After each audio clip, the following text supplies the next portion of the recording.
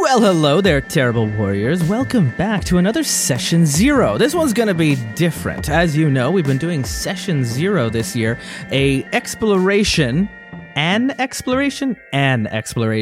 of character creation, the phase in the game that we usually skip over here on the show.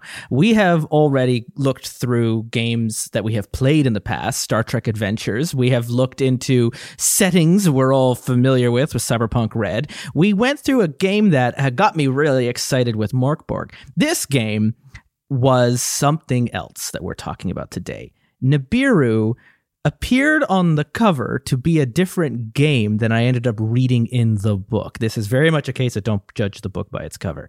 This game was not what I thought it was going to be when we went into it, and I have spent the last week having to unlearn all of my expectations. It is a storytelling first game, very heavy on the stories, very light on the rules. It's very weird sci-fi. It can be kind of whatever you want it to be in some ways. And I'm very excited to talk about it today, but I'm also very excited to not have to talk about it alone. Joining me at the table for our next Session Zero, welcome back, Velvet Duke.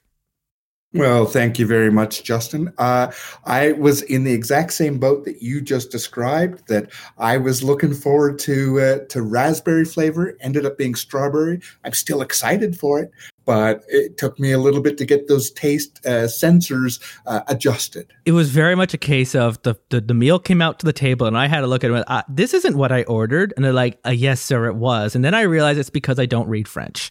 And this, so on the cover, this is what Nibiru says it is.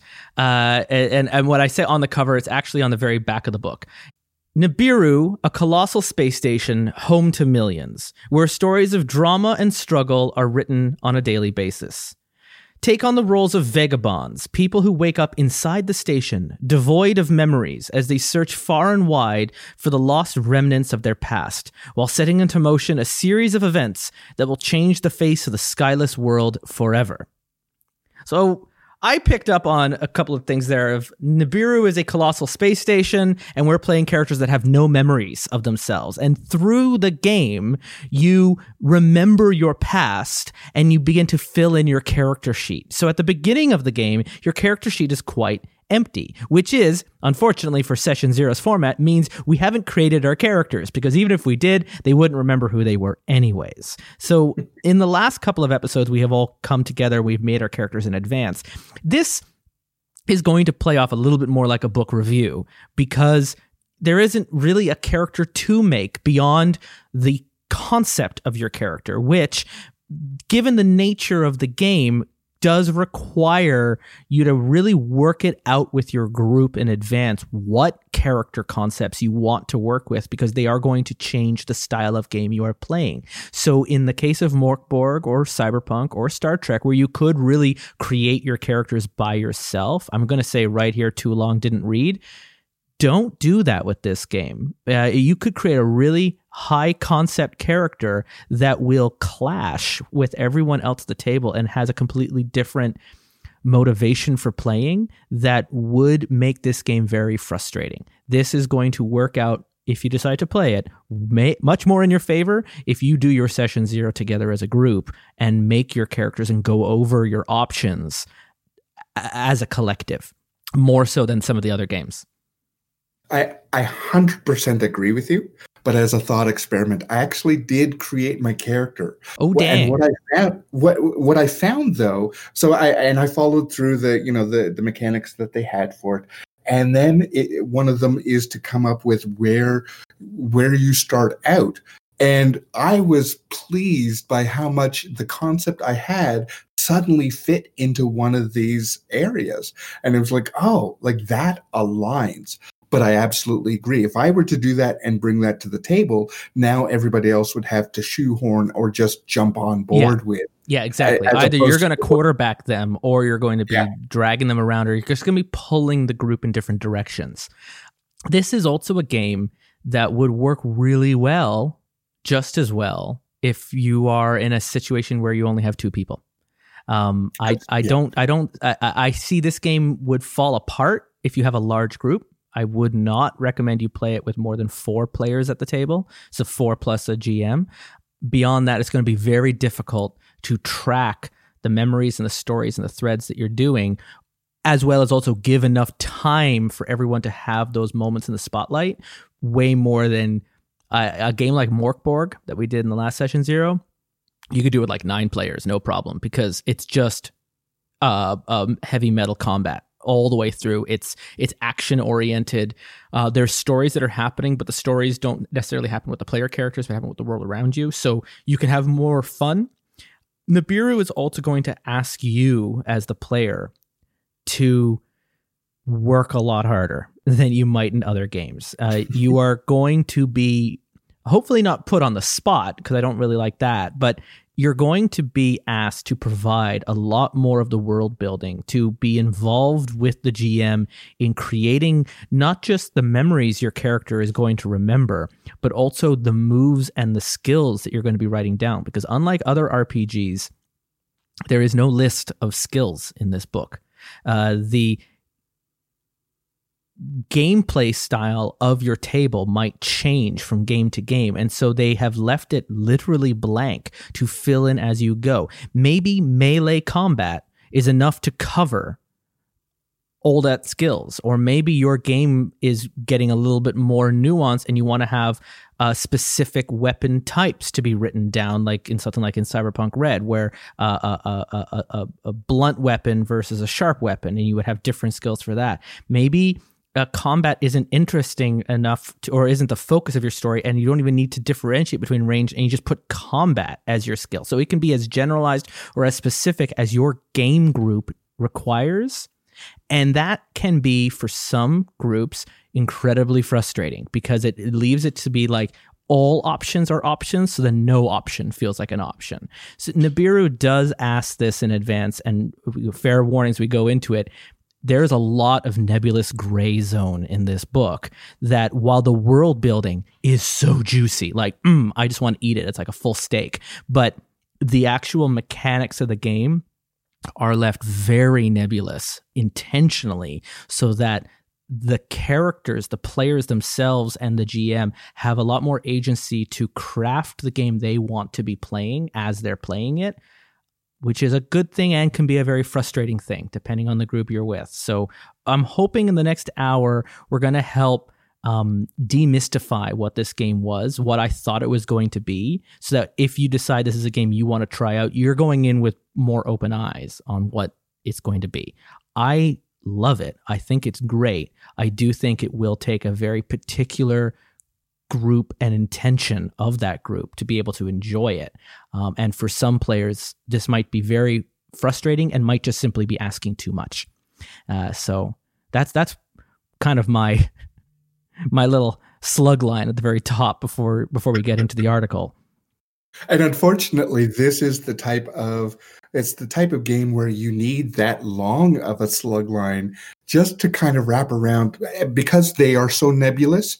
They're making you do that work. This is a game where, as I have now personally found out, because I pitched it to Velvet without knowing what the game was about, you could very quickly sell this game very easily to your friends, and then sit down and open up the book and go, oh crap, this isn't what I thought it was going to be. And then you're stuck here now, having committed time to preparing for this game, and it's not what you wanted it to be. This game knows what it wants to be in a certain way, and I think the best way to help explain, because now you're in like 10 minutes going like, what are they talking about? They're all talking about in circles, it's all in riddles. Let's, rather than talk about the characters here, break it down on what Nibiru is as the setting. And I think the book, weirdly enough, I was reading through, character creation isn't until page 126 of 207. The first like 2/3 of the book are all setting. And I think that was a very wise choice from the game creators, because the characters inhabit this world even though they kind of don't. I'll explain that in a minute. And it really does help if everyone who's going to play this game knows what Nibiru is, knows about the locations and the setting, so that they can have informed choices on if they even want to play this game, which again requires a lot more understanding of the game than you might necessarily ask your players. Like if I'm sitting down a game of D&D, I always tell them, like, you don't have to read the rules at all. I'm the only one who needs to read the book. You can just show up and play and have a great time. You could do that with Nibiru, but it might be better off to share the game with your friends and have them all read a little bit in advance, at least in bits, so that they know if this is something they want to get involved in or not. So, and what you just said is what I think that it is a failing in this rule book is that, page 8 or wherever they actually start their chapter 1, I think if you had just a very quick rundown of, what to expect from this book, I think that would help a lot more for the people who are looking for action storytelling or looking for something where it's not, you're not going to have to be a journalist. Just manage the expectation of each type of player, including the narrator, so that they know what their role is with this world before they have to go through all of. Like, I think it's great how it's laid out, but even just having that one or half a page, if not a full page, saying, "Hey, here's the quick start." And why you might be interested in this. And this is a book where, it was written towards, I think, just a different demographic. It's a very indie book because I got this through Modiphius, but they're just helping to publish it. It's written by a company, Erucana Media, and writer Federico E. Sans doing all the writing here. And this does really come off as like an indie title, and it does come off as a book that was written for an indie game audience who are really into storytelling games above all other kinds of games. It is not, now that has gotten, a bigger publisher and a nice book and packaging has been sent out, it's ending on store shelves and being put into hands of people that might not have even been the target when it was first put out. And it would need a page at the front of the book to be like, what have you got in your hands? This is what it is, and this is what it's not going to be. Would have been very helpful. So Nibiru, as we've been talking about, is a colossal space station, home to millions of humans.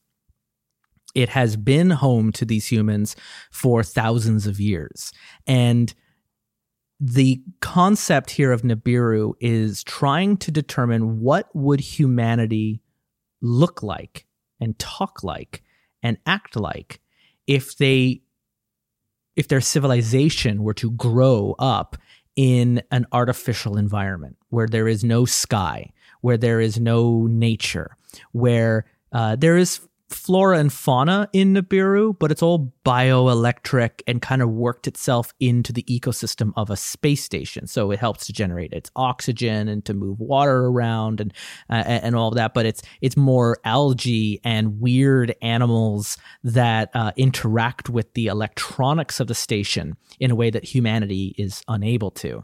And this station provides for the humans air, water, food, heat, gravity, and is split up into these different civilizations, these little city-states in areas that they call vaults, these big spheres inside the station that are connected by water pipes and air conduits and electrical conduits, and they have inside them these huge cities. Think like Midgar from Final Fantasy VII, these huge, big metal disc cities inside these sphere vaults is where these humans live. And they have high sci-fi technology like an internet network, but they're all self-contained within these vaults. So when you go to another vault, you're literally going to another to another society that might have its own way of life and language and economy and expectations and traditions. So humans have lived here in Nibiru. They track their time differently, obviously, because there's no sun and there's no day-night cycle. So they track it by the ebbs and flows of the energy in Nibiru. And one of those, a cycle, is equivalent to like 3 months on Earth. And then there's this other term called the flicker, which is a eon. in Nibiru. It's not a defined amount of time, but it is known that Nibiru has reset its power at least 2 other times before. And when that does, all the power in the station goes out. And humanity is kind of reduced to a handful of people. And then the power turns back on and they start all over again. And this has happened before, and it might happen again. So in these vaults, the ones that are closest to the core of Nibiru itself is a disc-shaped station, slowly spinning. And that spin is what's generating the gravity that makes life on this station comfortable for the humans living on it. So if you live in the close to the core, close to the center of that disk in these vaults, you have Earth-like gravity. Now, they don't know it's called Earth-like because they don't know what Earth is, but I'm just saying that for you as a player. They have Earth-like gravity and heat and water and food. The ones who live very close to the core actually have less than Earth gravity, and they grow up to be very tall and slender, but their metabolisms are also different. So they don't need to eat as much food as the others that are more in that Goldilocks part of Nibiru.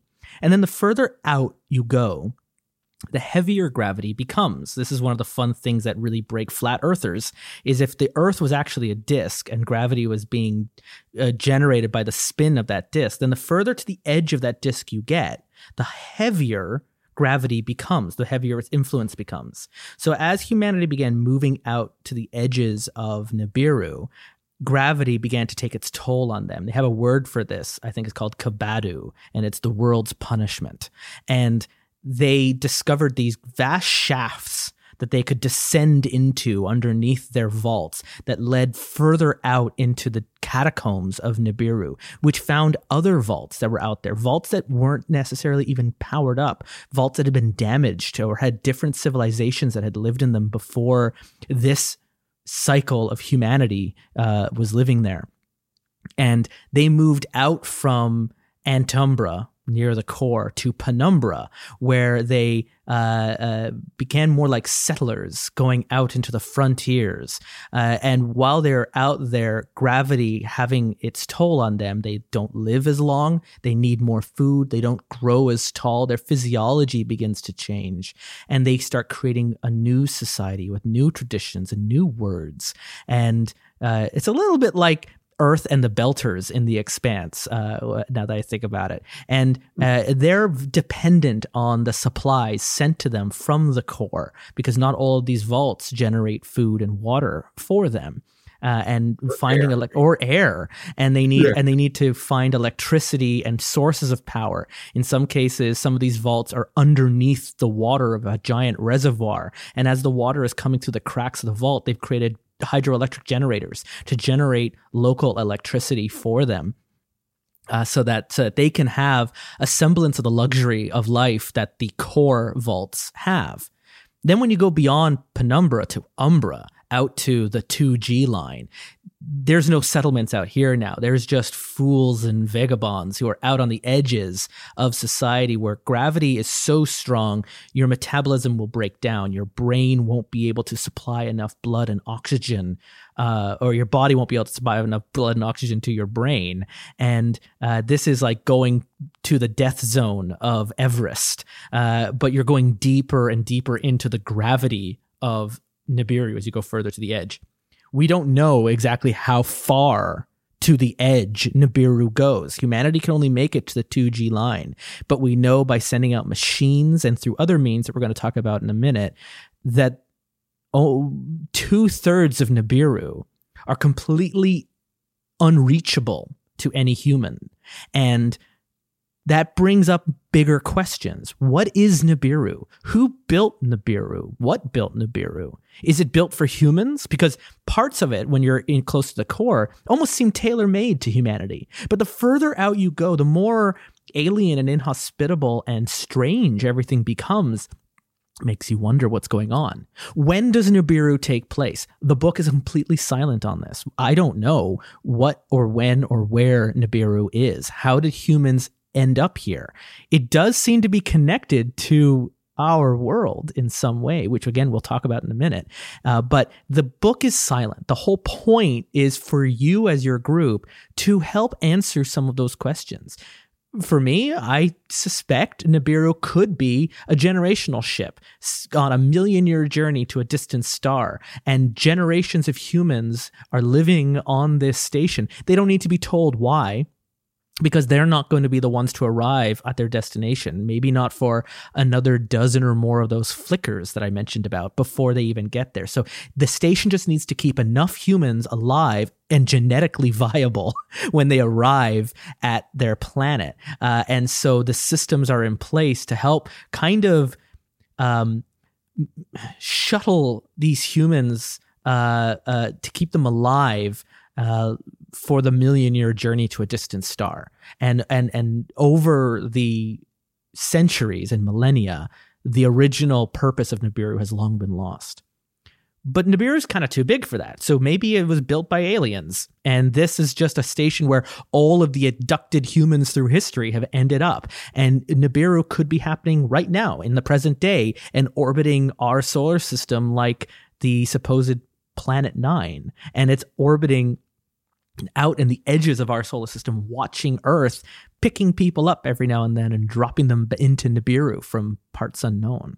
And that the people of Nibiru are actually the people descended from ancient history, from cities like where Gilgamesh would have been from with Uruk, or from the stories from like 3, 4, 5,000 years ago. Maybe that's who populate Nibiru. The game is not going to answer those questions for you. You as the players are going to answer those questions to each other as you begin to uncover your memories. And before I get into that next bit, what were some of the bits about the setting of Nibiru? Because I know, Velvet, you and I were talking about this before we started recording. There were some bits about the setting that really struck you. So I'll give you a moment here to talk a bit about where this game takes place. Thank you. I agree with you that the system itself is very agnostic about whether this is happening in our universe, some other universe, if it's human designed, if it's alien designed. And I love that it doesn't even seek to answer those questions as a starting point or an ending point for your playtime within this reality.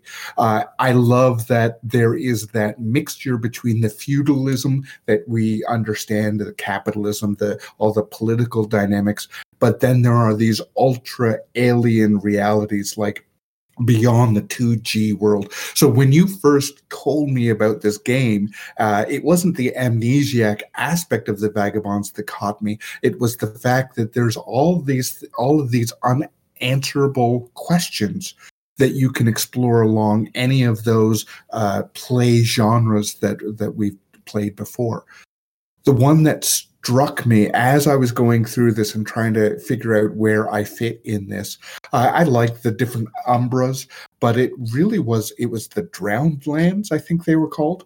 And that is the worlds, the vaults that existed out of the main political system. They were the settlers, as you called them, and they were just trying to survive out here, but they were dependent on back home. But they were discovering things like the liquid was suspended in the air in this haunting fashion. And that it was the description of that vault that made me go, oh, like I like how alien this is. And yet there is a respect for gravity. So there's a respect for science. So you can go down the fantastic and the superstitious or the spiritual or the religious, or you can go into the magical, or you can, like, there are so many flooded countries. That's what it was called. The flooded countries. Thank you. There are so many ways that you could engage with this environment and the folklore and the history and the people and all of the solutions you've had to come up with to survive in this world, or in this small portion of the world, that finally got me on board with, I do want to explore this.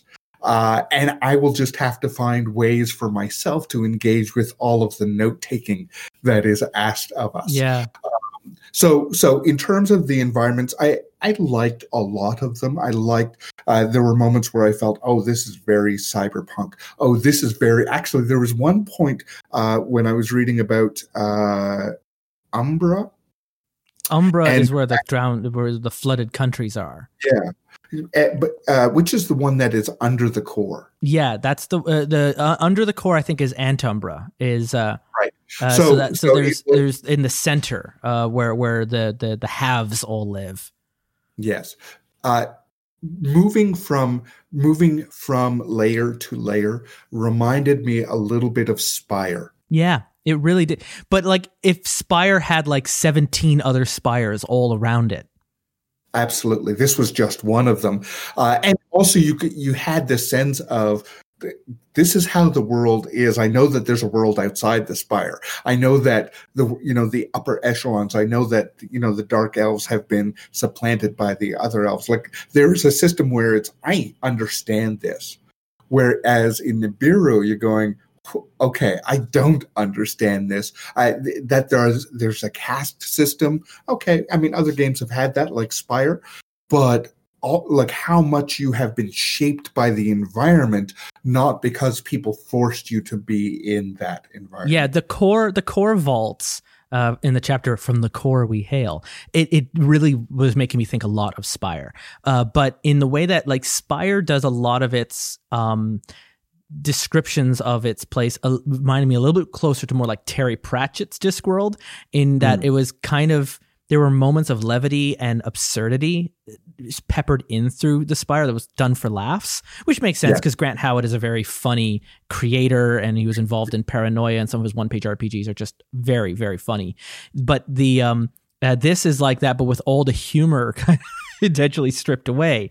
But where each vault could be an entire game you play in. You might never leave if you're playing in Nineveh or if you're playing in Asher, you may never leave that vault, and you could just hear about all the other vaults because those cities are so full of storytelling for that, where you could get involved into the local politics. And what you were talking about of like being out beyond the 2G line and uncovering the mysteries of Nibiru and what built it and where it is, when it is, that might be what your play group is into, or maybe you're more interested in the core city states and their interactions with each other, and how Tarsus is setting all these settlers out to Penumbra, while Asher tries to hold on to the traditional ways of life, while Nineveh, known as the City of Lights, ruled by the complex AI Europa, tries to instill its more atheistic view on the other city-states of Nibiru.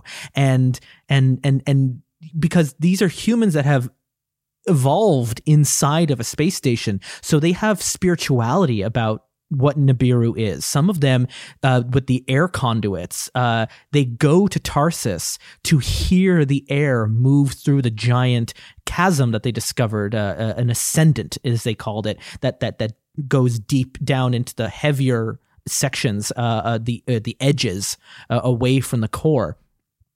Because when you go down, you go out, right, in the disc. And so as they descend, they can hear the air flowing through I can't remember what the name of the big tunnel was called, the Taurus.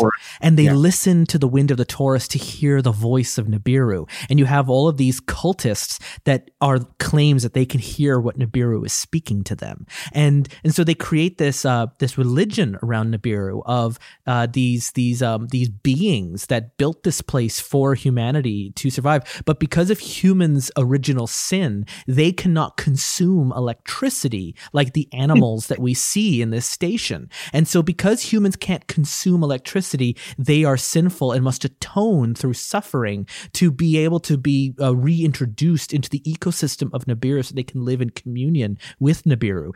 And that's where the game starts to feel like Dune and not like The Expanse, where now we're getting into such this high sci-fi, but also this like kind of ancient world understanding of the world around them that there are AI in Nibiru that will teach humans the mechanics of Nibiru and how to actually work it. And some of them are chased away as heretics, and some of them, like in the city-state of Nineveh, the AI is its supreme ruler. Europa is the president of Nineveh and controls it. No human is in control of Nineveh. It controls all news in and out and how you live and the jobs you get, and it plays a little bit like Paranoia with our friend the computer, and all of these game styles are right next to each other, and it really, in your session 0 with your group, talk about what story are you interested in doing, because if none of those cities are interesting to you, then like Star Wars, you don't have to go to Coruscant. You can go out to Tatooine, and you can go to Penumbra. You can go to these more settlement vaults where resources are scarce, and so you don't have as much time to debate with the nature of life with some of these other people, because you're all just trying to survive to the next day. And so maybe that's the game you want to be playing. And you can look to those city-states as a bunch of people living up in their ivory tower and treat the core worlds the way when we played Spire, the Drow treated the High Elves, as these aliens that are a little bit taller and live a little bit longer and don't need as much food and don't understand what life is like for the humans who live out here. And or maybe you're not interested in city life anywhere, and you really just want to go out into the dark, and you really want to just face Nibiru head on and find the creatures and the machines and the alien landscapes that wait out there in the places where humans can't survive. But also there is an option to be part of the machine, like to be one of the rogue AI, mm-hmm. and to connect from that side, as opposed, I mean, and you're still a player character, obviously, but you're trying to discover it not from how does a human survive in this, but how is an AI, how am I connected to all of this? And I do really appreciate, and that's a really good segue into talking about the Vagabonds. Before I just leave from that, I will say in the book, they give such wonderful backstories on all of the vaults, and there's like 15 or 20 different locations with backstories that you can read about. And then they take one from each of the sections of Antumbra, Penumbra, and Umbra, from the core to the middle to the edge as gravity gets heavier. And they give you like a breakdown of what that city looks like. So you see the city that has a big water wheel where the water is pouring down from the ceiling to power its electricity. See another one that looks more like Midgar, as I mentioned, from Final Fantasy VII, this big metal city disk where hundreds of thousands of humans live their day-to-day lives there. And they give you places where you can, lots of story prompts throughout the book of why are you here? What are you looking for while you're here? Who can you meet? And it keeps dropping wonderful little story prompts for the GM if you're looking for hooks to explain what you're doing while you're here, if you're staying for a while, if you're passing through. And it really gives you a lot of inspiration if you're someone who might be worried about writing an original story set in this world. As we mentioned, you can have a very personal connection to the machines or to the animals or to the other people of this world, or even a connection to our world here on Earth, depending on the Vagabonds you play. So how does the players fit into Nibiru? Now that we know kind of a little bit about what Nibiru is, where does the game come in? Because again, this is a tabletop RPG. The characters that you are playing are called the Vagabonds. And they're a group of people that are somewhat acknowledged, but mostly ignored, or even like outwardly people act like they don't really exist. Other humans, and they are human, the game is very clear about that, they are human through and through, who have no memory of who they are and where they came from. And they gain their memories by playing the game using a system that the game has created called the Memos system.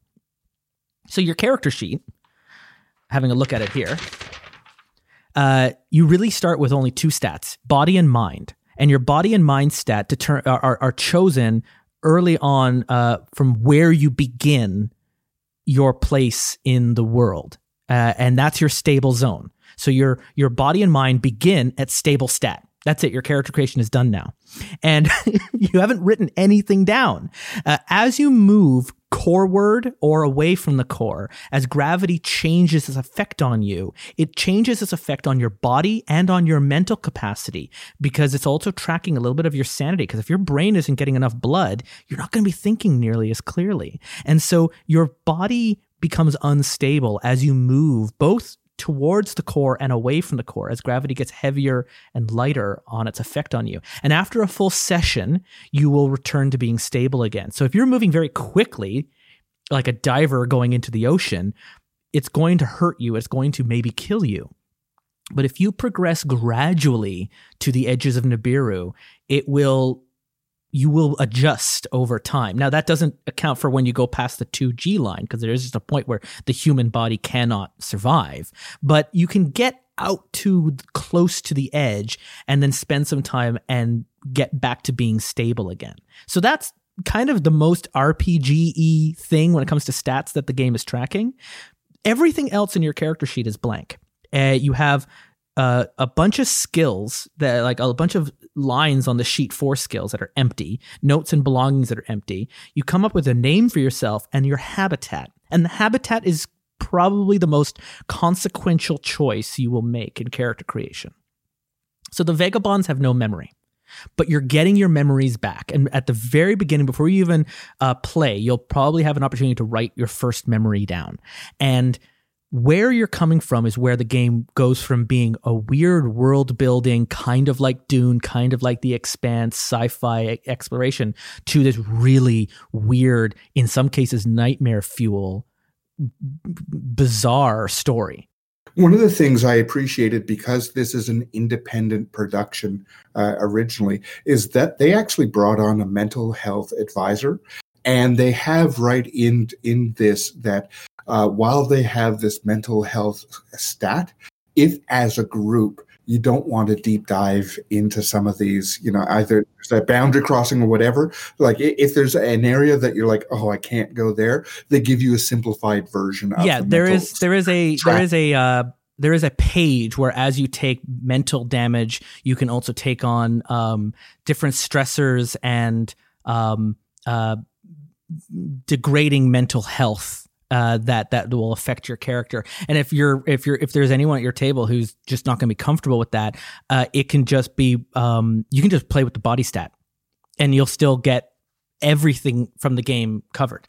It was really interesting. Yeah, the mind and the mental health aspects of the game are both optional, and then there's also a complex and a simplified version of that, where it could just be a health bar, where you're just going from shaken, stressed to no longer playable, and you don't have to worry about also picking up. There's this section on where you're hearing voices, or you're not sleeping right, or you're starting to hallucinate.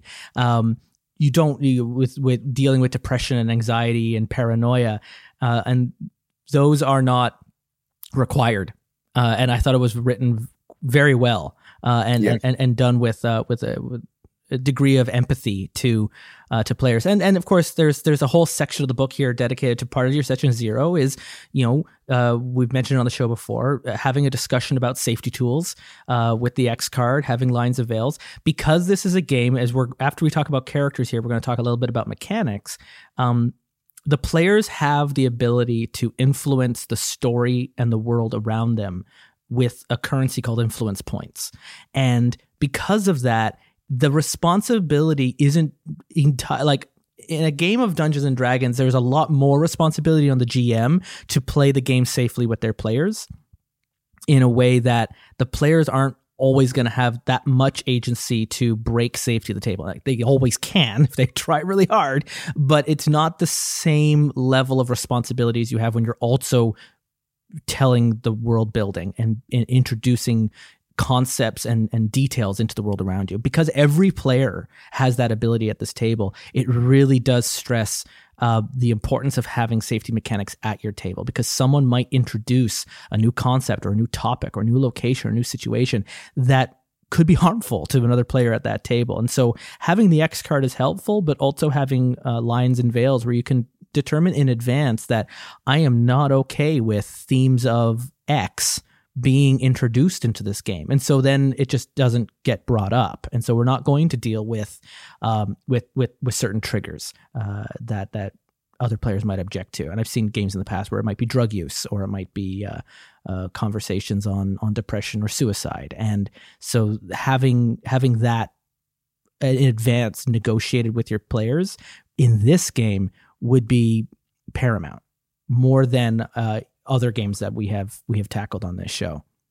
Absolutely. And that's why I wanted to bring it up here, because you had just finished saying these memories could be like nightmare fueled. And yeah, our imaginations, it is very easy for us to go down like very twisted routes. And this game allows for that and, kind of leans into it a little. It's really interesting. So when you're creating like your character backstory, as you're imagining, where did my character come from? What's going on? You can just determine in the game that that's real, that is like, as you're letting your imagination run wild, you can just run with it. So before I get into the exact habitats, how the story actually plays out. So you got your character. How do you create new memories? So every game you get 1 or 2 memory points that you can spend as a player, and you earn memory points through role playing. The GM can hand them out, both influence and memory points that are used differently. Influence points are used to affect dice rolls, as well as also to introduce characters to scenes and change details of the world around them. It allows them to basically put on the GM gloves and manipulate the game themselves. Memory points are to manipulate their players now. It can also be used when you use them to guarantee a dice roll. So whenever you roll the dice, this game is very simple. 3 D4s, D4s of all sizes, and you roll 3 D4s, and you're looking for 1 4. And if you get one of those 3 die show up as a 4, then you succeed at your roll.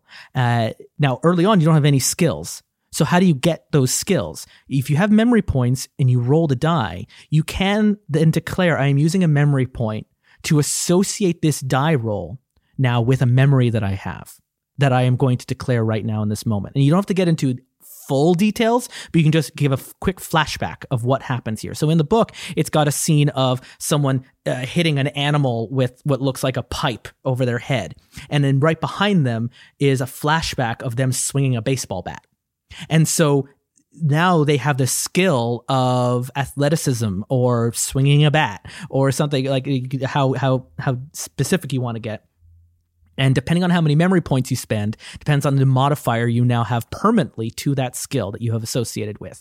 And then you write down that memory. And later, when you've got time, you flesh out a couple more lines on what that memory was to you. So swinging a baseball bat is the flashback. And then later you can go and actually write that memory down of being at the big game and hitting the home run and the crowd goes wild. I don't know. That sounds a little cheesy, but that could be your memory.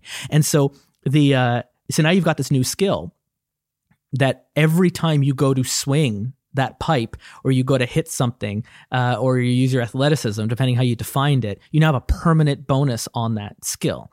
And the longer you play, the more memory points you get, and you keep spending them on your action rolls. You can also choose to declare a negative memory and fail the die roll. And for each points you take against the skill, you will be given memory points to spend in the future. So you can also choose to fail a roll and take negative skills. So maybe instead of you hitting that baseball, you struck out and you lost the game, and that's now a bad memory. Oh, and now you've got a negative to that athleticism, and you're really bad at what you do. And so that the game plays out with that. But what's fun for me is my mind wanders with my characters all the time, where I'm thinking of their backstories, and it never comes up in the game. Well, this is as much a game about exploring forward in time as well as going back and declaring your character's origin stories as you're playing through the game. And so it seems like a very simple system, which also seems quite daunting in that there's a lot of pressure for you to come up with a story of your character and declare that. But again, you've got your die roll as prompts, right? You can look at what you're doing and be like, well, what kind of memory? You don't have to necessarily think about right now in advance how they all stitch together and be perfect. The game says like you can just discover as you're playing it, or you can have a perfectly fleshed out concept of your character that you will have in your mind that you can start to share in piecemeal as you play the game. Both strategies are perfectly valid. And then the only other way you get those memories is if you roll those 3 die and all 3 of them come up as a 4. That is an automatic success and an automatic positive memory that you must now associate and write down because you were just so good. It just created this flashback. Same thing happens if you roll all 1s. You get a negative memory from that. So there's a few times where you will get a memory that is a little bit out of your control, because this character is remembering things they might you as a player didn't consider would be important to them. And so it's interesting the way that plays out. So that's how those mechanics work. And I just want to reiterate what you said earlier, that as a group coming together, deciding what kind of stories you want to tell, you also need to know the dynamic of your group. If you have somebody who just wants to go and beat on things, this you have to negotiate how you keep them engaged. For the people who truly just want to be storytellers for that one moment and really deep dive, explore on the feeling, how the feelings changed about that memory, and now what do you know? And if you're a play group that really likes combat mechanics, this might not be the game for you. This is a game that is very much like the dice are very light. You might go through a lot without ever rolling the die. It is very free form. It is very open to telling stories. There is some allowance to allow for that combat nuance. That's why they left the skills blank, so that you could write combat as your skill, or you could write knife, gun, pipe, right? You could really get to specific weapon types if you wanted, if your character is really, it's not just about combat, but how they are doing said combat. In this moment, I just thought where I could see this really work is if you have a divided play group, these storytellers and these action oriented, and sometimes they bleed one way or the other, but you could take that storytelling group and go, okay, we're going to create this world, and now we're going to run the other half of the group through that world. Yeah. And then both are getting a little bit of a taste of, of what they like from it. And they have injected themselves into this. This game system reminds me of when I used to play MUDs online, and there were ones that were very much D&D, and you're just rolling and doing combat. And then there were the more advanced versions where you are storytelling, and it is so character driven and history driven and negotiation and there's a little bit of the combat, but that's not the point of it. Or if you need that, there were spaces where you could have that freeform combat, but it wasn't the general gist of the engine. And I'll tell you, I had so much fun when we played Spire. This is a game that I would consider trying as an actual play on the podcast, because I would play with 2 people at a time, just like we did with Spire, but we'd just be in different locations across Nibiru. And each group, at least when we start, would be sharing the habitats, which we're about to talk to in a second. And we could discover the memories, and it would be kind of fun because I could also keep the character sheets up on the website. And as you're discovering memories, the character sheets would slowly fill in over time, so you could track the progression of the story. And it's kind of a fun way to keep track of your character's progression that other games don't necessarily always do very well, where I look back at all the little things we went through. Unless I was personally keeping a journal, I might not know it. This game, the journal is part of the mechanics of the game. So on the back of the page, as you create your characters, or as you create your memories in the game, you write down "I remember," and then they have 8 spots on your journal sheet for these memories, and they're not very long. They're like little boxes, a couple lines each, and you would write down your memory, and you would write down what that effect is, whether it's positive or negative to the skill that you've defined. When you fill in that journal sheet and you have 8 memories, you unlock the ability for a revelation, and this is where the game gets very supernatural. Some of these revelations can be you touch a character and you steal a memory from them, or you can leave your memories in a bottle that you can drink later. This allows people to share memories among themselves, among the other vagabonds. You can create passive and active revelations that are available. They've got a bunch of options in the book. This is one thing where they actually do list out a couple of about a dozen or so different revelations that you can choose. You get a revelation for every sheet on your journal that you fill in. So when you're done with your 8 memories, you print out a new journal sheet. You add that to your character sheet, and you keep adding and adding and adding and getting more revelations as you play.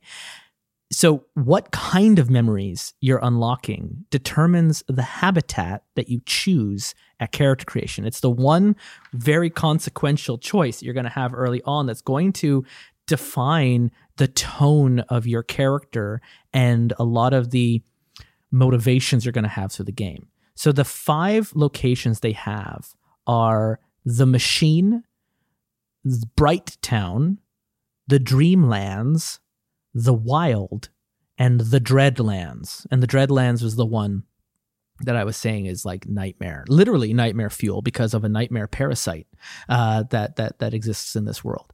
So the Machine, the first one they mentioned, your memories are comprised of the records of defunct AIs.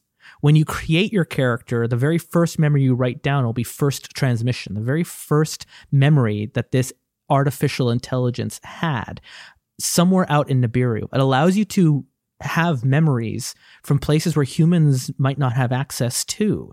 And as a player, you can start answering those mysteries of Nibiru. Somehow, as a human, all of these AI memories are in you. Where did you come from?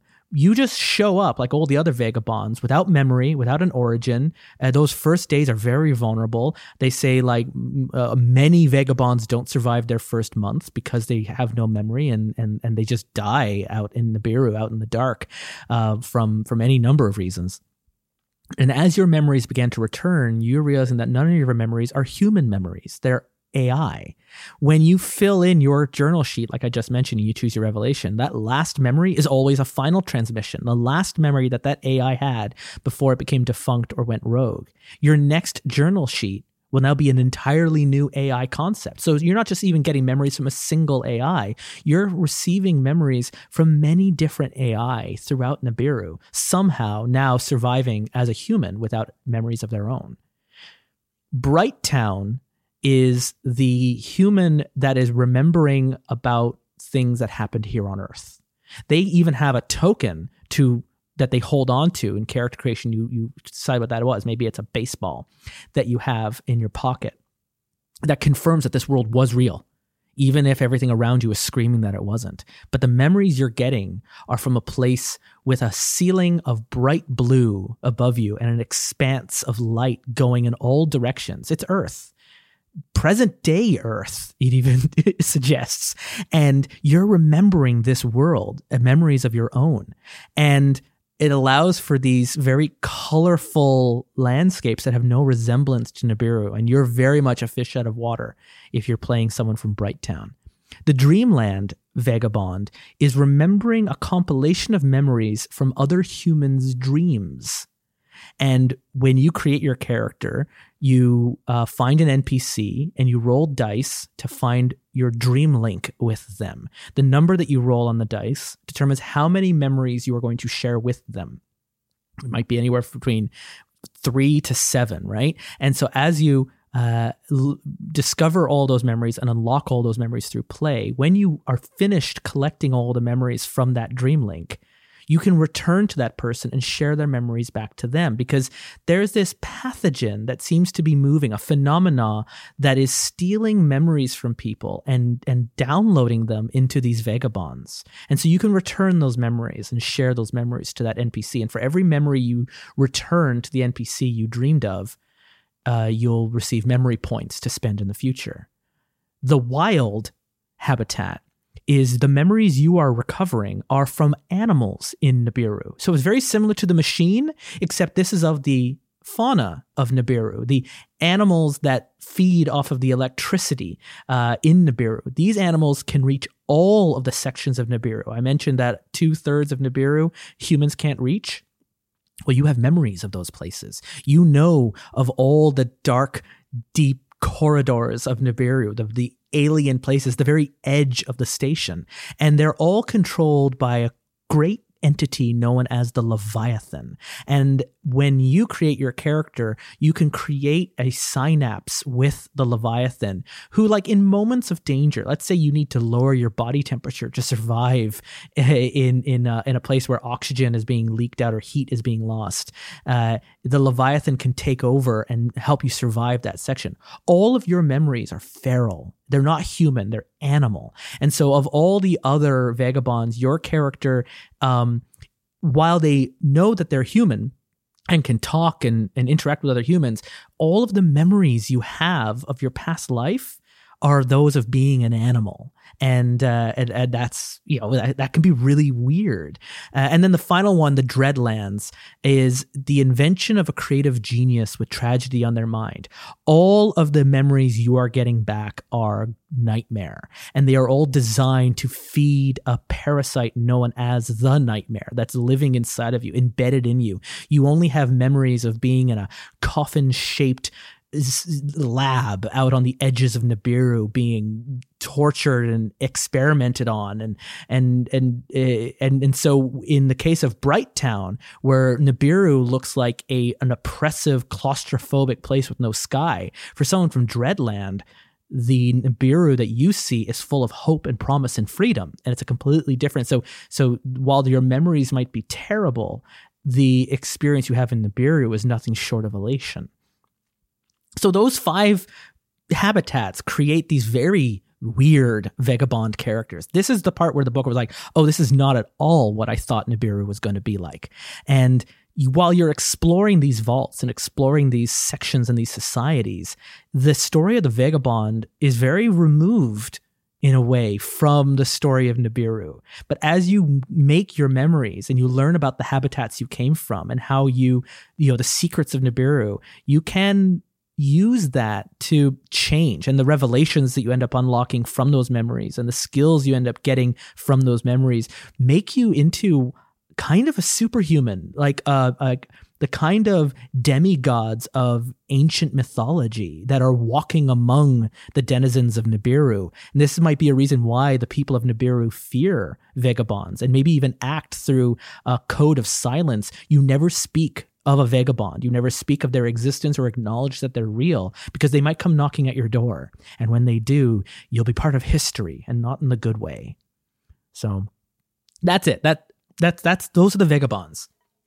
What I liked about it, especially how you just said it, it was very poetic.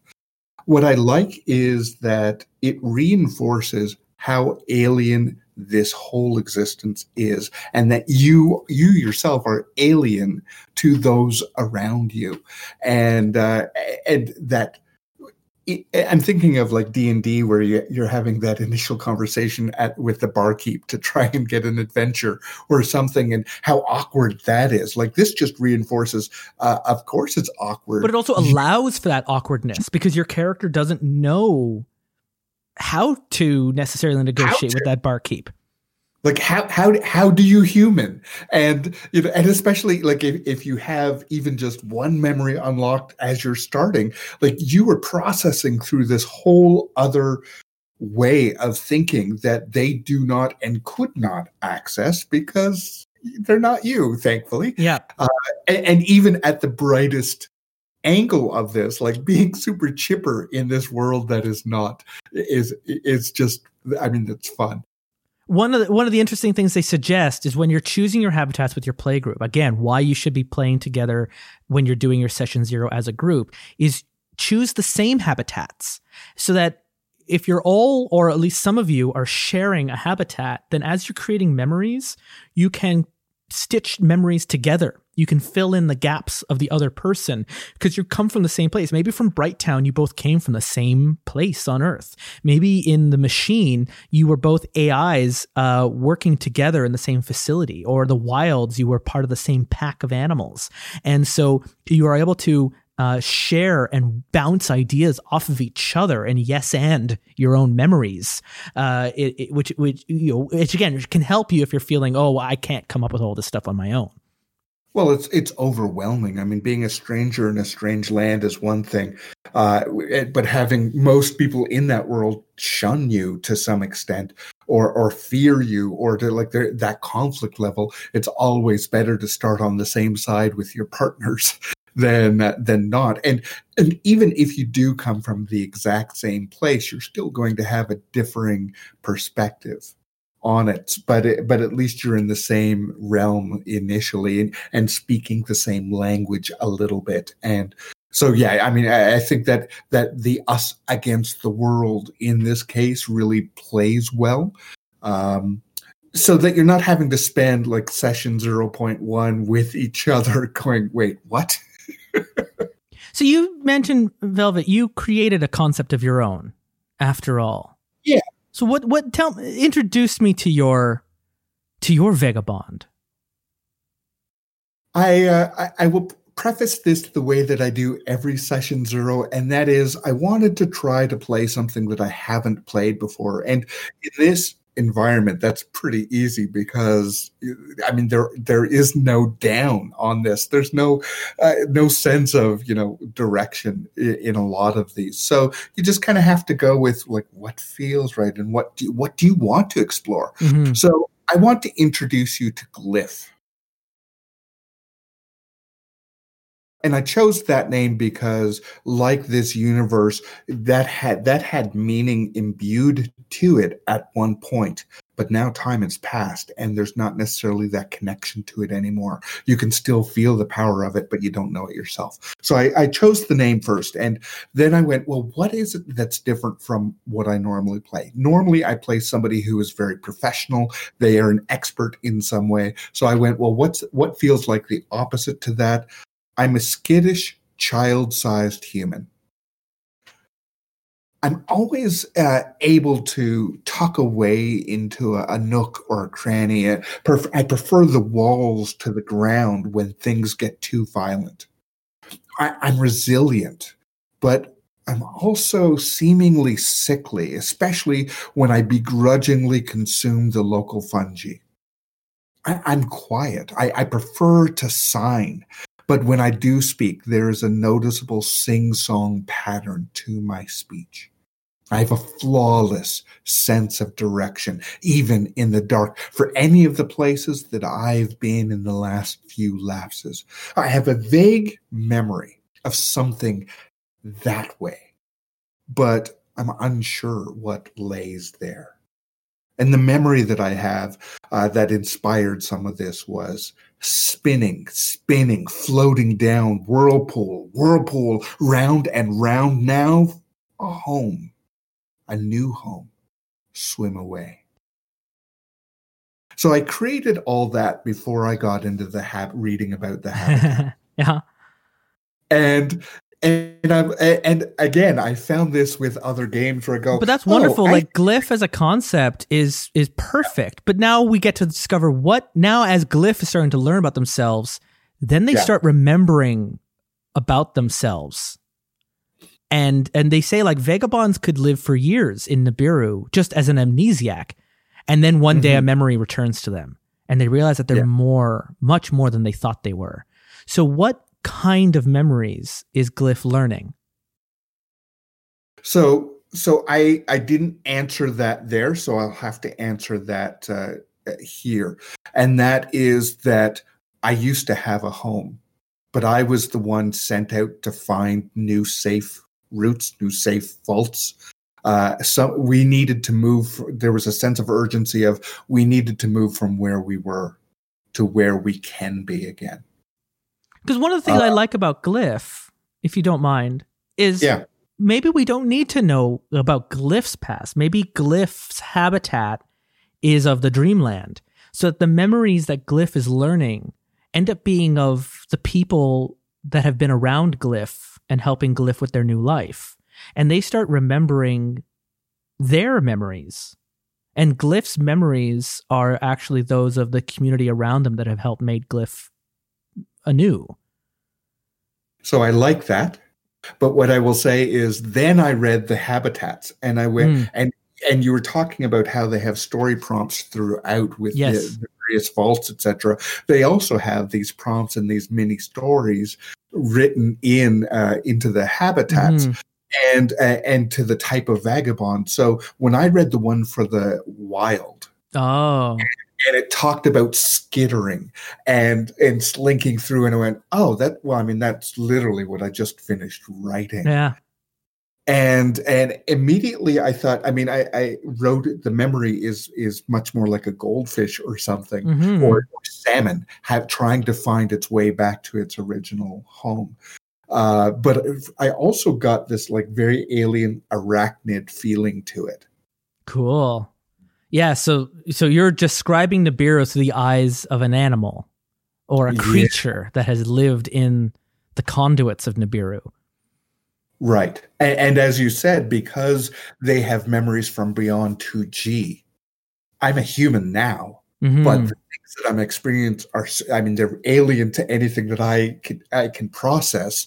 So I'm my mind is creating these other metaphors to try and figure out like maybe I'm one of those squiddies from the Matrix, or you know what I mean? Maybe and they suggest in the world building that all of the creatures in Nibiru are controlled by the Leviathan, an entity out in the farthest reaches of Nibiru.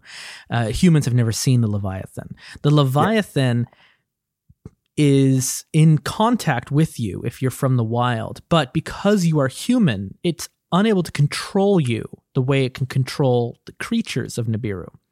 And so your connection to the to the Leviathan is very interesting and unique each time, but you can through a special role give control to the Leviathan.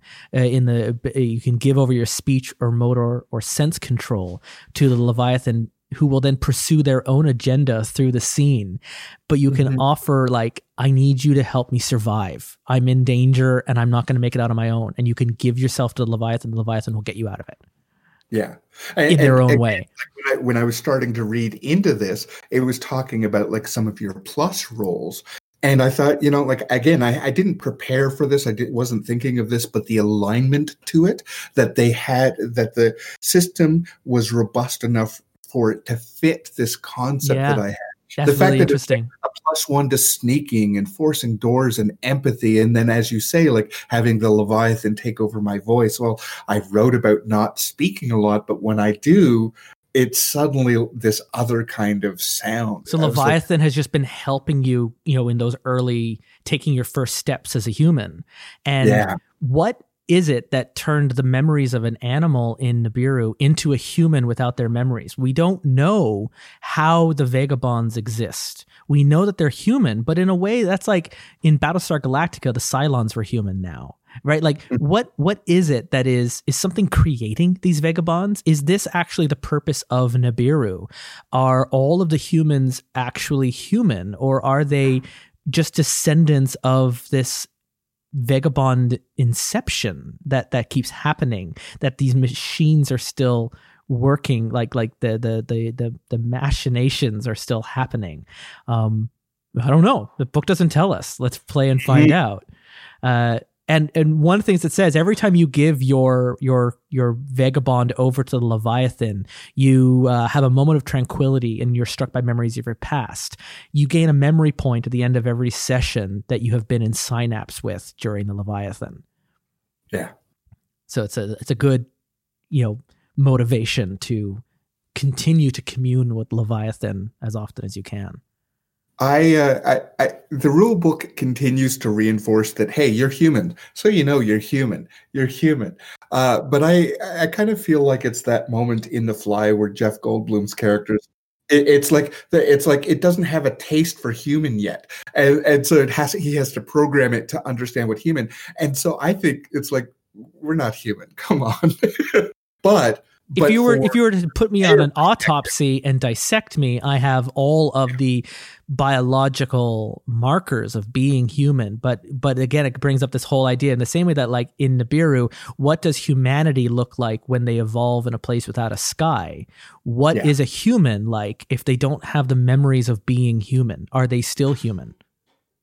What is it to be human? I mean, we call Earth because for no real good reason, but we call it Earth. Is there another place where the aliens call that Earth? That's what their normal is. And that's default perspective. And it's this idea of like, if all of my memories are from being an AI, am I still a human? Well, yes, because we've all can agree that if I as a human lost all of my memories, I would still be human, right? That doesn't remove. But so then if you start to place memories that are not of human origin into that human that has no memories, do they now stop being human? No. But are they now also something else? And it's that's some deep sci-fi nonsense. Yeah, but it's also like deep sci-fi religious nonsense and spirituality and origin building and discovery, and like it opens the door to all of that being possible if you want to. And so anyway, I mean that's how I built Glyph, and it helped me to invest in this rule set in a way that very initially I was having some difficulty getting into, because of the way it was laid out, because there wasn't that initial like cheat sheet. It takes a while before the shoe drops. So for me, it was, I have to do all of this preparatory reading before I decide if I want to read it. Okay. And then, I was totally like, I want to learn more about this human, for lack of a better word, that has access to this otherworldly, for them, reality. If you're going to be the GM on this game, you do have to read the book beginning to end. But I'm hoping that if you're going to be a player in this game, you can just listen to this hour with Velvet and I, and then just skip to chapter Vagabond and read the 20 pages you need to. Listening to yours, I was actually thinking of a concept of my own, so this is a little bit more improvised. But my character, taken from a list here of example names, was Pana Etu, and it was funny. You and I always seem to have characters that are quite in sync with each other.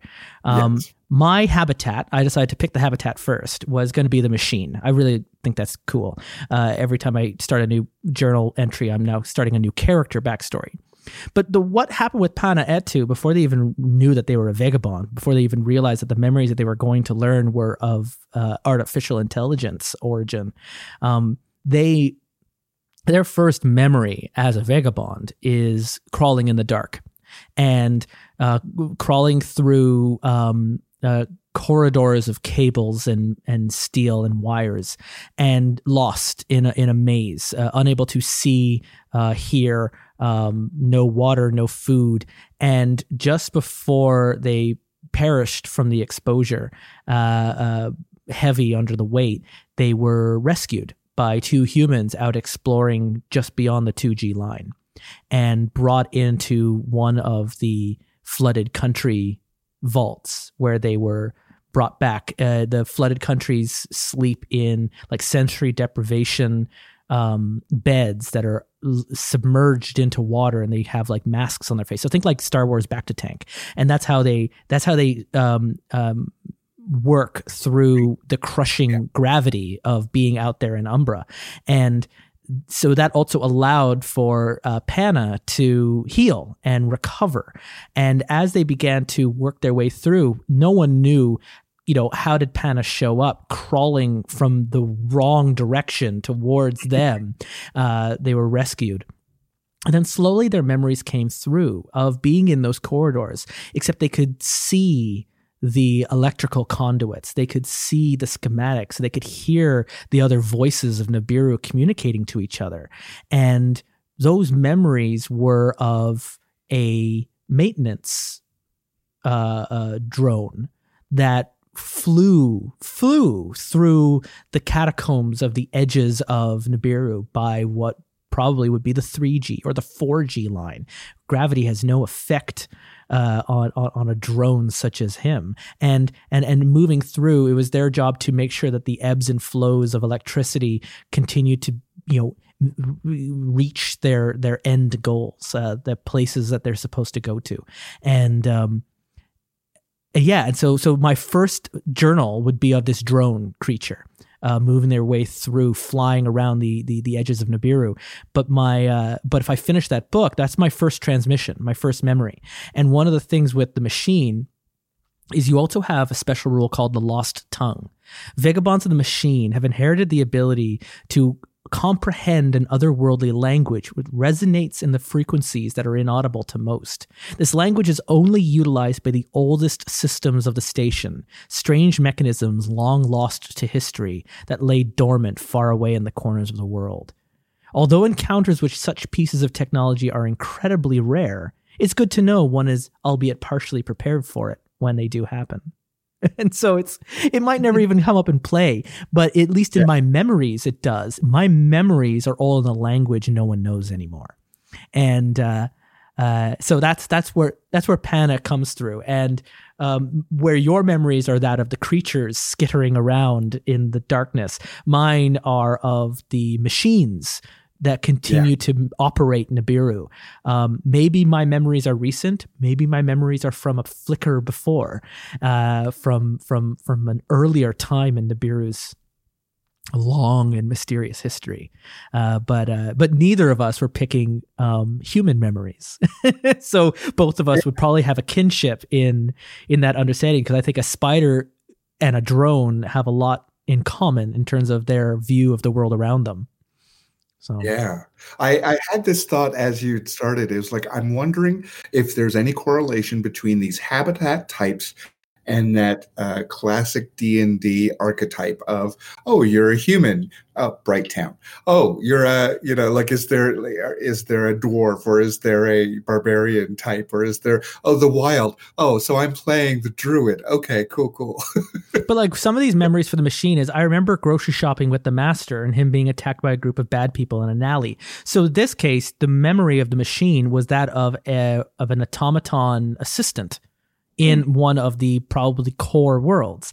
There's all these machines and AI that live and operate side by side with humans in Nibiru, very much like droids in Star Wars. And your memories just all happen to be of R2-D2 or C-3PO instead of other humans. And so in that case, I remember grocery shopping with the master and him being attacked by a group of bad people in an alleyway, +1 to keeping your cool. And so, or another one was, I remember wandering off to the storage area when the master was off to play the white piano we had in the main room. One day I got lost in the melody and didn't realize the master was watching me. She smiled and asked me to return to the storage area, +1 to playing the piano. And so like, these are the things where you come up with the memory and then you assign the skill, or because a lot of the times these things will come from a die roll, like you're creating a flashback in the moment. So one example they have in the book is, as you're working in the cabling and you're trying to untangle the cables so you can get to the right cable to plug it into the wall to restore power to the room, whatever, you get a flashback to you doing crochet and untangling a ball of yarn or something. And so in some way, the activity you're involved in is related either visually or tactilely or in some way to what you're doing that you can associate that causes that flashback. And then you assign a modifier to a skill that you also define when you define that memory. So it could be something like empathy, which is a very common tabletop RPG skill, or it could be something more specific like playing the piano. So that kind of reminds me a little bit of Fate or Powered by Apocalypse games, where it has you like, or the Values in Star Trek Adventures, where it has you fill in those blanks yourself, and it's not going to, it gives you lots and lots of examples in the book, but it doesn't tell you which ones you must use. Yeah, it's I like that it is far more free form, and it is contextual, and it is it's negotiating, right? It's all of that side of role playing and storytelling and world building. And so it is easy to recommit to it each time you come back to the table, because it was your creation within this. It's a subset creation within this larger universe. You're going to have a lot of ownership, not just on your character, but on the environment around you now. Because if I define something like a memory of that drone or memory of your creature, the GM, that's now part of our world. And it's now part of that history of that world. And likewise, you get influence points, which are another currency in this game that you can spend to add details to that room. Like we walk in there and the GM might be describing the room, and then I describe using an influence point that there is a graffiti on the wall that someone has drawn using the same symbols of the language I had just remembered. Right? And now that's part of the room we're in. Or something like, right? Room. It's part of the room, but there's also there's now instant history to that thing, and there's consequence. Yeah, because there's people that dream in the flooded countries they talk about, and they dream of this world with a bright blue ceiling and expanses of skies, and they try to draw them onto the walls of their vault. So if you were a character from Brighttown and you go to that vault, you would see a group of people that are drawing in graffiti images of Earth. Mm-hmm. What is this doing in Nibiru? Like that would be an overwhelming discovery for a Brighttown vagabond to find. But to everyone else, would just be like, well, that's weird art. Yeah.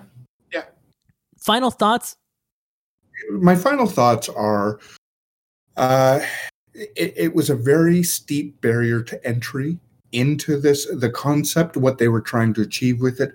But then once you gave yourself permission to not worry so much about what it has to be and just soak in it, I would be willing to play this. But I also, as you said, I'd be willing to play this more in a smaller group with somebody who has done all of this legwork ahead of time, all the reading, who understands how to stitch these potentially disparate concepts together, and again, without a perspective of it has to end this way. Yeah, and you would need, as a GM in this world, you would need to have a meeting where you can come up with their character concepts, their habitats, maybe the first memories. Have a conversation about the locations of Nibiru and what's going on, because there is no point in you telling them a story that they don't want to play. So if I put you in the middle of Asher at the core, but you are more interested in being out at the 2G line and discovering the mysteries of Nibiru, I am making the wrong game for you now. And so I really need to, as a GM, listen to the players at my table, and we need to negotiate what game do we want to play in this? Because unlike a Powered by Apocalypse game, which tends to exist very much in like a tight beam spotlight, so it's very difficult to leave that concept of that game, because if you do, the game will immediately push back and break. And so it's like, no, if we're going to play Masks, you are going to play in a group of teenage superheroes in this city. And if you try to change any of those conditions, the game falls apart. Nibiru is not doing that. It's casting a very wide net in a very big world, but it's giving the option to the players to then choose what part of their world is important to them to explore, which for a GM means I could potentially play this game with multiple groups and get very, very different experiences from all of them, depending on what kind of stories they want to tell. So you would have to have a session 0 with them to negotiate and help, like, this is the world we're playing in. These are the different places. What's interesting to you? Where do you want to go? Where do you want to start? And then after that, and after you meet the vagabonds and their concepts, take the time, like a week between your next session, to ruminate about what it is you want to hook them in with first.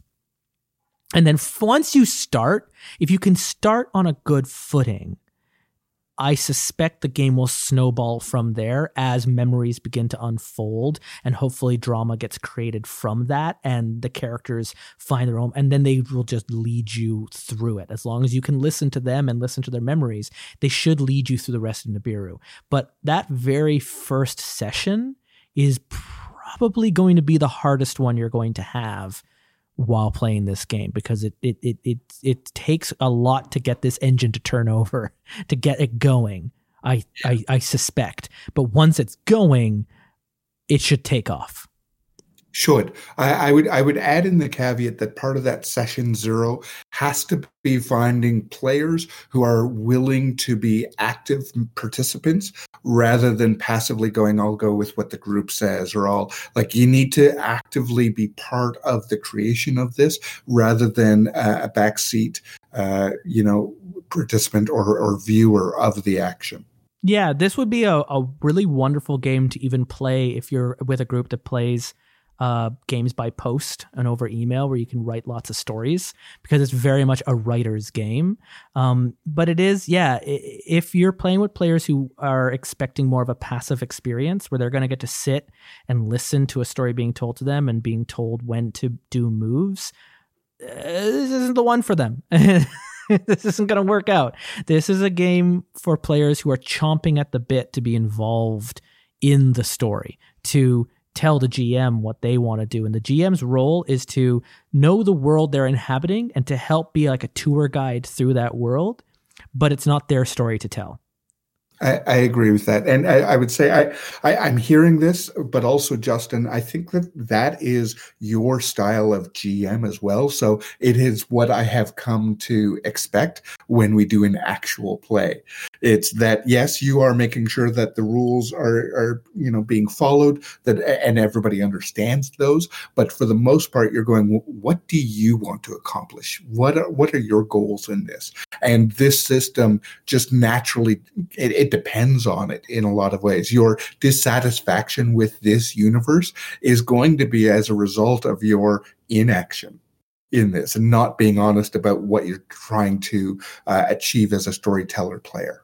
And maybe that's why I've been so attracted to this game as I'm reading it. Because the past few years, my best memories of being a GM have been the moments where I get to, set things up, throw the players together, and then just sit back and watch them all just bounce off of each other.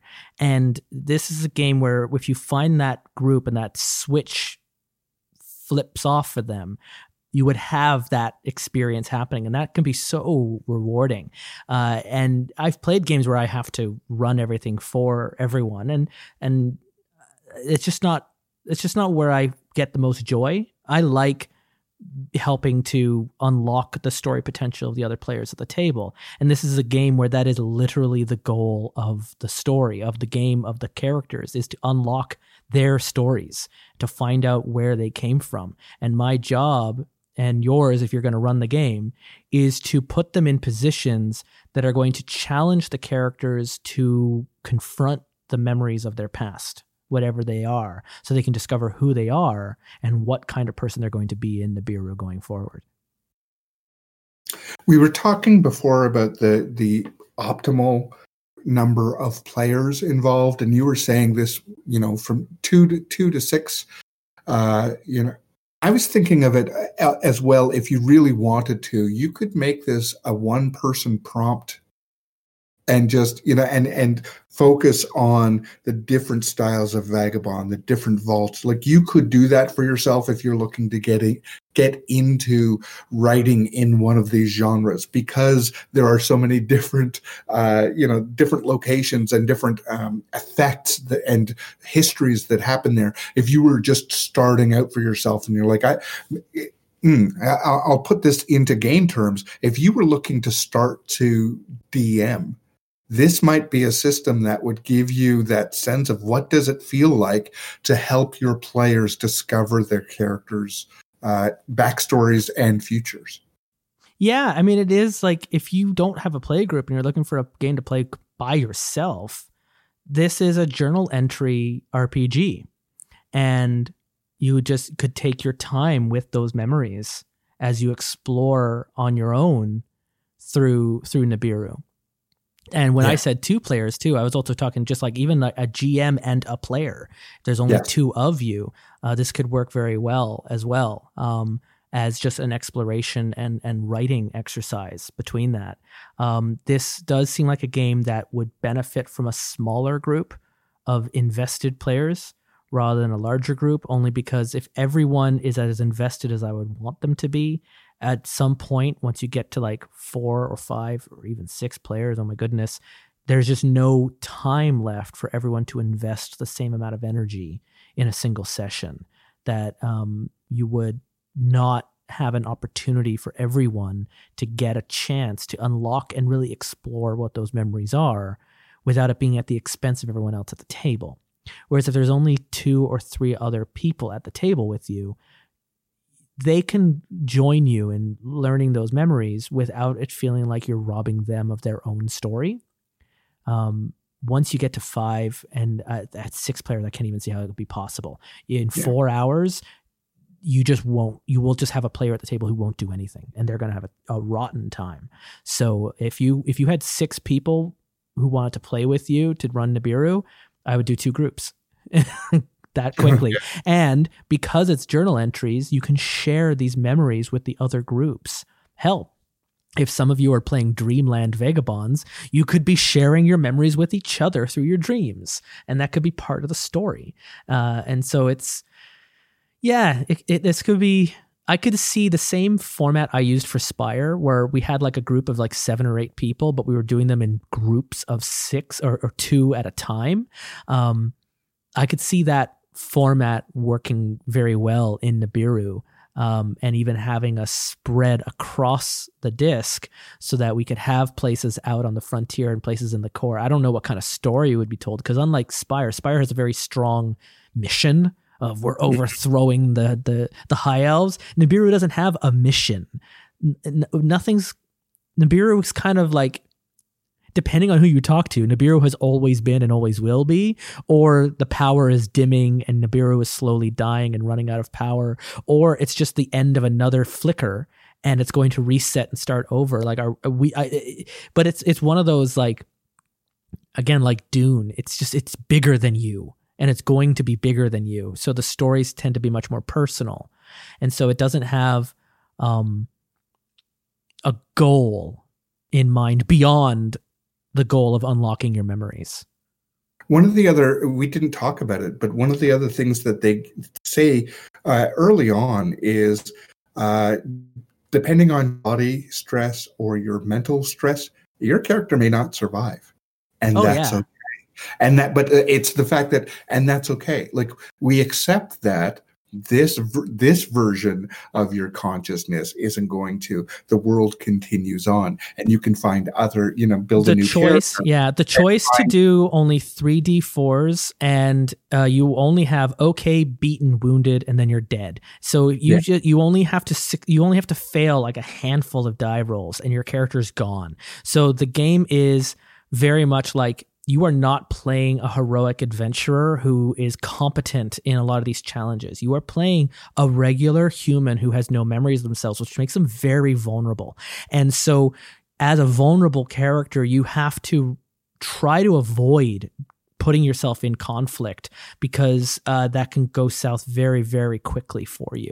So if you're a kind of character who likes taking a lot of risks in your games, also in this, then you'd be prepared to re-roll your character a couple times.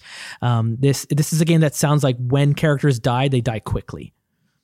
What it lends for me is this sense of, in other games, I've often had where you have teams, you have your stable of your alphas, the ones that are built as tanks to go out and be the heroes of the world. And then you have your support teams of varying flavors. And I think that in this world, if you wanted to do some one-shot sessions where it is, we need to go and get that light bulb. I mean, we don't really know what a light bulb is because we don't know what a human is, but that's what the quest is for this thing. And we either succeed or we don't. And that's a one-shot character that has succeeded at that gets added to the history books of. And the book has these story prompts. They have tale sparks all throughout the book. If I scroll to one here, a visitor from the Umbra has been beating practically everyone at the Loop's most popular drinking game. Granted, she does have a fast metabolism due to coming from the flooded countries, but could the group beat her, and what would they win? Right? Maybe that's your one shot. You're just going to beat someone at a drinking game. The game is full of these tale sparks to give you like a single one shot mission. A local scavenger band has been attacking shepherds past a flooded plain near Sarupto. The band, which has been active for over 20 cycles, has increased their activity. The town council fears a Nakamura barge in exchange for the band's leader.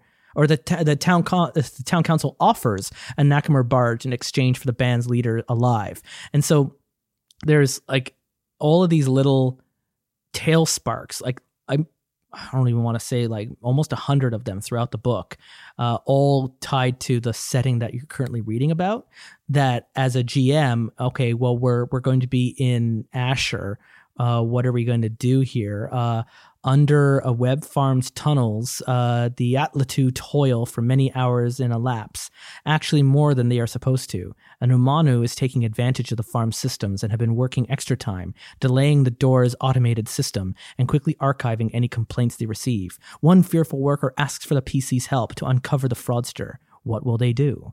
And maybe some of these tail sparks will be what you are looking for in your game to help you get through a single session. But you're not going to find those tail sparks until you find where in Nibiru you want to go to first. Yeah. I guess what I was trying to express is that it's not only like as a group, what do you want to do? But sometimes your energy in a specific day is like, oh, I need something weird. Or I need something that is so action, and it's okay. If my character doesn't survive, it's okay. Like that sense of, yes, you love your characters. You don't want to do a group kill necessarily, but at the same time, maybe today is the day where you're not so concerned about that. You can still find ways to get back into this universe and, and have those multiple threads if you want to. And they do mention that throughout the book. When it comes to characters, because characters can die quite quickly, though, also be very mindful with your players that these scenes are happening consensually. This is not a game where the GM and the player have an antagonistic relationship. This is going to be a game where the GM and the players are working together to uncover the stories that everyone wants to be telling. So if that day comes around where people are like, maybe I do want to play with my character's mortality and put the stakes of their own life on the table here. And I'd be okay if they were to not survive this session. That can be a really, really wonderful story. And sometimes maybe one of the best stories you could do. But if that's not what they want today, yeah, don't tell that story. There's so much other things you can do. And we didn't even get around to, there's the back half of the book is all dealing with the monsters of this world. And like mermaids are so weird. They're like parasites in the water that grab bodies that have fallen into the water and wrap around their legs and create that mermaid shape. But they're just puppeting the cadavers. Like it gets really wonderfully weird. And the machines, and this is a very deep and interesting world that I would happily explore through. And there are modules in the book, and there's a couple of like adventure books that they have put out with stories that you can go through to plan out stories. So you don't have to invent stuff on your own. Certainly there's a lot of guidance for GMs to help you tell a story in it like a more traditional RPG, where it has like the module of like, here's your prologue, here's the scenes, here's some scripts that you can read, here's what you know, here's what the players know, the different scenes that you can play through. Like that's all there that you can go for. So you're not like in a Powered by Apocalypse game, or even like a game like Spire, left to your own devices, floating in the void. Even though the players are, and they don't know who they are, the GM, you are being given a lot of food on the table that you can serve up. Absolutely agree. Well, Velvet, this was an interesting one. I want to thank you for joining me through our exploration of Nibiru. Not what I thought it was going to be. Very different. Like, it was impossible to untether the character creation process from anything else in the game because of the nature of the game. So unlike others, we're not going to have anything up on Patreon to share because the character sheet's empty. We haven't played the game yet. But if I do end up playing this game with our Patreon tip club, which I'm going to offer up to them, we might do that in February. The character sheets we make in that game, I might share on Patreon with you. We'll see. We'll see how that plays out. But yeah, how are you feeling about this now after the end of this conversation we've had, Velvet? Well, this session 0 would get me ready for a true session 0. So I'm truly hoping that the Patreon tip club takes you up on the offer so that I can also tip you for it.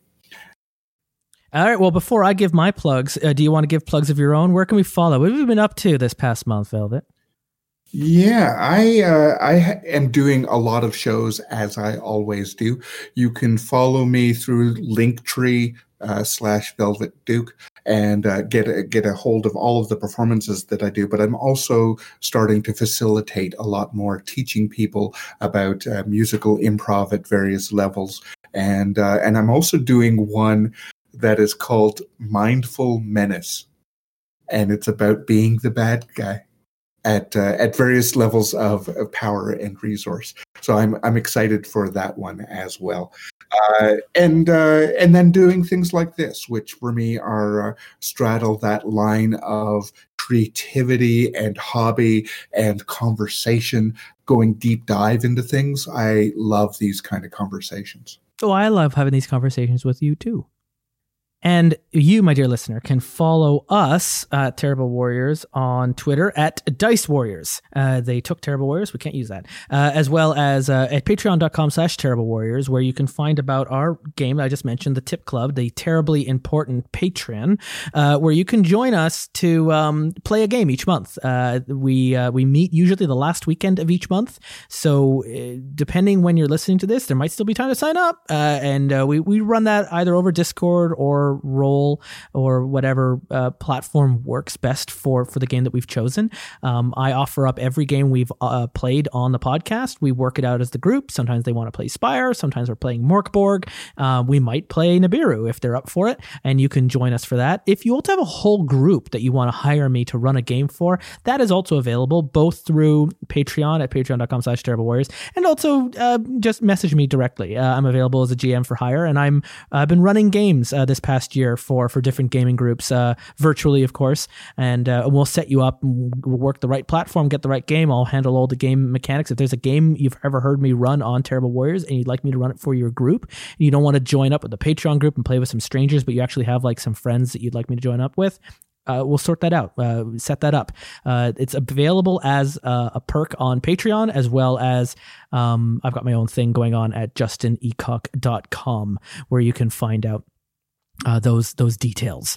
So I don't, again, as I have been mentioning every other episode, know what is coming up next. We're playing this by ear. I've got some more interviews planned out for other spotlights. I've got a really interesting new tool that I'm waiting for them to launch. We've got the interview recorded, but we're going to release that interview at the same time that the tool goes live for tabletop. So I'm excited to share that with you, as well as more session zeros. There are other games I want to create characters in for, other ones that are on my list. And if you've got a game in mind that you love the character creation process and you really want us to highlight it on this show, by all means, reach out to me either through our Discord channel with Terrible Warriors, through Twitter, email, whatever it is. I'm very easy to reach on just about every platform. And my last name, it sticks out like a sore thumb, so I'm easy to find. So by all means, let me know. But until then, thank you for joining me through this strange nebulous exploration of Nibiru, and until we meet again, be good to each other. Bye. Bye.